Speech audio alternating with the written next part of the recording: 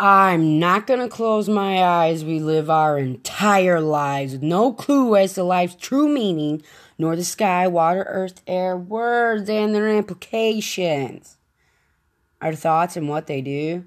We're made blind by society so that they continue to do all that they do.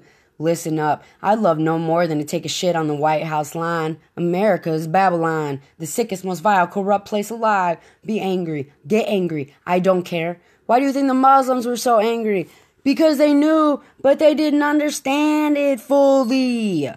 The dollar will fall because of the atrocity it stands for. And I will clap like a small child at a carnival trying to explore. I am ashamed of my country and our flag. The stars and stripes hold no meaning to me. Before you stutter and say, what of the soldiers who have passed, I do thank them. What of the children, though, who are taught bullshit in school? What of the poison in the water? You fight for that? If you fight for that, surely you don't fight for God. Bleach water in schools set up like factories. We are kept from truth and divinity. Fuck you, America. Get on your goddamn knees.